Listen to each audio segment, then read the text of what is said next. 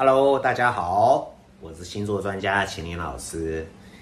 今天要跟各位聊一个主题是水星啊，这个水星如何在12星座啊，你讲话要展现什么样的魅力啊？透过你的水星落入的星座啊，来表现你的魅力啊。我想水星通常是一个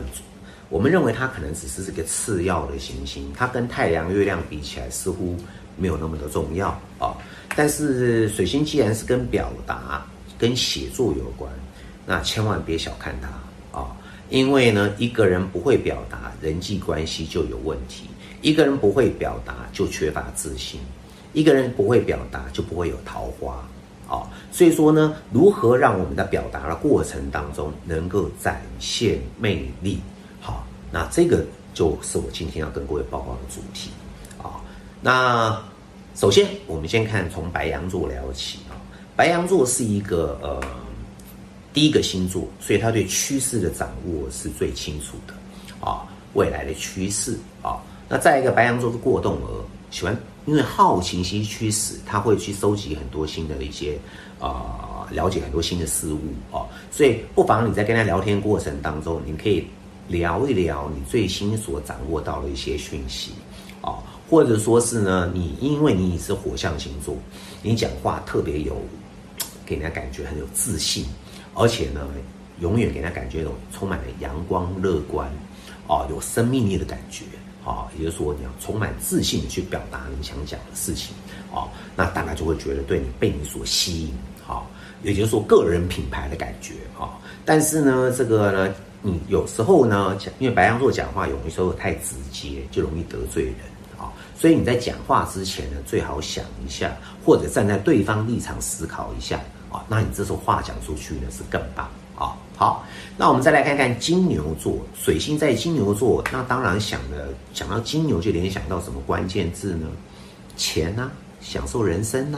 啊也就是说你对于生活品味上面，你有非常高层的一个看法而且是高档的那你对于这个什么样的品牌，最近新出了什么样的产品什么名牌包包啦、名牌衣服啦，或者最近5星级酒店里面有什么好吃的料理啦或者说是最近哪边有什么 SPA 啦或者分享如何发大财的秘诀或者你如何赚大钱的想法那我觉得呢，你就会非常有魅力。你可以透过这些话题来增加别人对你的注意力，因为谁不想赚钱呢？金牛座有个天赋，就是如何用最短的时间赚最多的钱好，再来双子座，双子座的朋友，水星在双子是属于强势的那水星就特别能发挥它的力量那水星就是像一个花蝴蝶双子座也是一样到处收集讯息把最新的讯息掌握给别人让人家知道比如说你最近正在研究雪茄有哪些种类你可以跟大家分享一下或者最近你又研究了一个红酒哪些好喝，哪些产地不错你可以分享这些东西双子座的人是他的安全感来自于收集到讯息，尤其是周遭了而且要传递出去那我建议你在传递的过程当中可能如果涉及到别人的隐私的时候呢，你可能就要多想一想你不能成为那个八卦中心好，我们再来看看水星在巨蟹座。水星在巨蟹座是给人家一种温暖的感觉，你在表达话的过程当中但是你可能表达话的过程当中，你的讲话不是那么的主动因为巨蟹座是个阴性星座但是你讲话特别给人家感觉一种温柔啦，有安全感啦那你可以聊一些这个有关于房地产的投资啦或者如何照顾小孩啦，照顾家人你有什么新的一个想法？日常用品上面有什么新的 pebble 可以省钱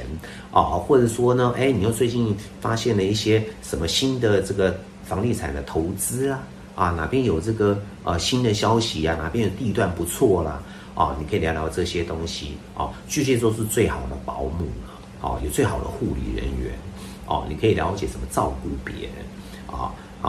好，再来是狮子座，水星在狮子的朋友就是要快乐如何让别人快乐开心，而且狮子座表达就是夸张，也是作秀，你如何透过跟人家聊天过程当中，你把欢乐带给别人啊，耍个宝啦，搞个笑啦，因为大家都围着你转啊。狮子座永远是一群人当中大家都在关注的对象，因为你在做秀，但是你的秀一定要创新，你讲话就有笑料啦，因为这个东西呢，狮子座的天赋如何把笑料带给大家而且呢，就会增加大家对你的这个追随因为毕竟你是 king 你是 queen， 对不对？好，再来是水星在处女座，处女座是一个很注重小细节的事情的人，魔鬼藏在细节中。水星来到处女座也是一个强势的位置处女的朋友他很能分享说最近有什么在生活上面呢，有什么小细节可以提供大家解决一些问题的或者说是呢，处女座对这个在乎也是属于身心灵这一块的其中一块他对身体的疗愈很在乎，所以你可以分享一些健康的知识那处女座很喜欢做一些手做的东西那你可以分享一下，最近你手做了什么产品有什么或者最近有什么健康食品，你觉得对身体哪个部分的疗愈很棒，你可以分享这些东西，把这些讯息可以分享到大家，或者说让大家如何能够透过你的讯息又增加了赚钱的机会因为处女座朋友他毕竟是土象星座，他会琢磨在这个怎么在工作上能够运用到技巧的层面分享这些讯息呢都是不错的而且处女座很喜欢服务别人服务别人就可以就让人家觉得你真的是造就你的人缘很好好，再来是这个天秤座的朋友，天秤座朋友是最爱漂亮的，最爱美丽的，最爱干净的所以说盛产帅哥美女那水星在天秤是怎么样的？你的脑筋特别厉害，因为天秤座在权衡局势、提出策略这个方向，他是太厉害，他的专家最近有什么样的？你有什么困难，找到天秤座，天秤座就可以运用他的智慧如何帮你判断局势，该如何下决心提供一些策略就非常棒。所以天秤座的朋友呢，水星在天秤的朋友呢，特别容易当人家军师顾问而且天秤座朋友最会站在对方立场思考，所以他拍马屁是一流的怎么称赞别人，常常称赞别人，保持笑容，你就会男女通吃好，再来水星在天蝎座的朋友，水星来到天蝎座，这会是一个比较黑暗的位置就好像飞到地府里去的一个蝴蝶天蝎座代表了一种原欲欲望 desire 也就是说你可能很喜欢聊一些深层心理学很喜欢跟大家聊一些这些所谓的这个神秘学，或者说聊一些生死的议题这种深入的一种看法。但是水星在天蝎的朋友呢，也会有一种所谓想法上会比较负面一点所以他特别能够帮助别人，透过他自身的经验，如何走出黑暗，他的迈向光明这个水星在天蝎座的朋友呢，可以分享这些东西，增加魅力。再一个是呢天蝎座也跟钱有关也是跟大钱有关。你分享你的理财经验分享你的生意上的成功的经验让大家如何赚到大钱或者如何增加性感这方面你都可以跟大家聊聊好，再来是水星在射手座有一个广告叫做什么呢鸟头牌爱不好我不是在帮他打广告，我是说有这么一个广告他常常讲说40岁男人只是剩一张嘴那似乎就在讲射手座，因为射手座的朋友呢，就是呢很喜欢讲一些人生大道理，因为他对于讯息背后的真理他能看得到，还有能够洞见。如果说双子座是聪明，射手座就讲智慧，因为只有极少数的人能够看到这个讯息背后的真理所以说呢，射手座堪称大师所以大师开讲了如何把你最近呢看到了一些洞见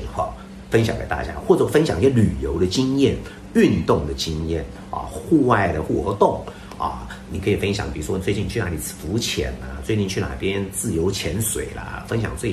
近又去哪里骑重机啦，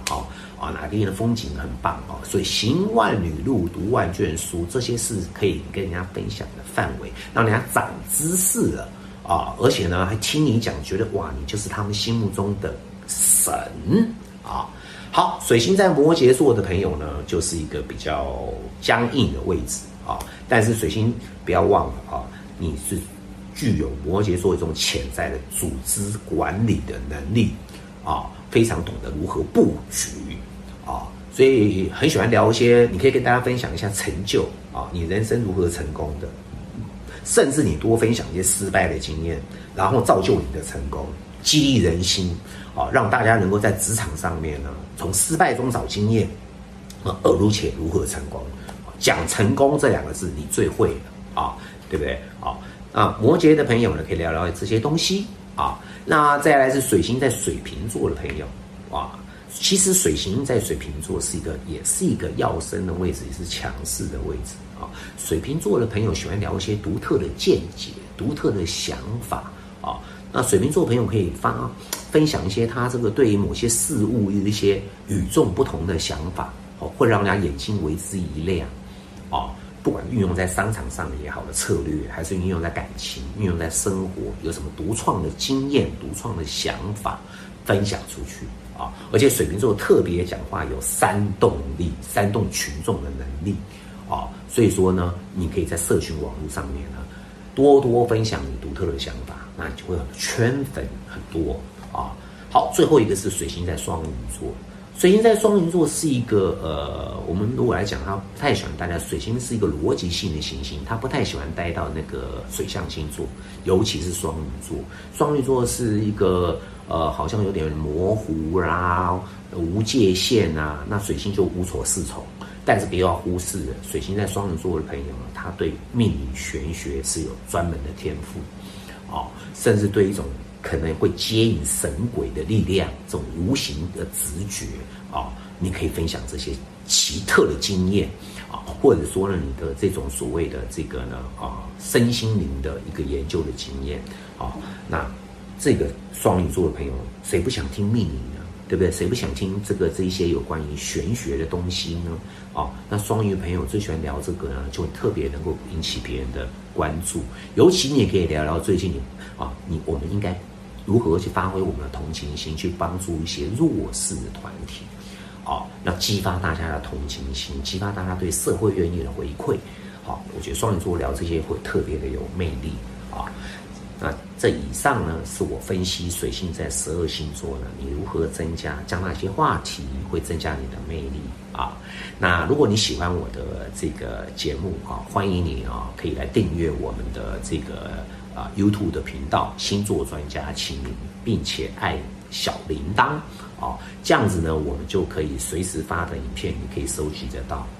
那如果你想要对我想上一些免费占星课程，想更深入了解自己，你可以到星座专家秦宁 FB 的粉专或者我们这个 FB 的YouTube 的介绍里面有连结，可以免费报名初阶占星课或者想要跟我呢做一些个案的咨询，不管是前世今生、星座命盘，还是与亲人联系，你可以加我的 LINE 我的 LINE 是 ID 是小写的英文的 C19650123，然后再一个小写的 C， 前后小写 C， 中间19650123欢迎你如果你在人生不如意、不快乐，或者说赚不到钱，或者说是感情遇到了痛苦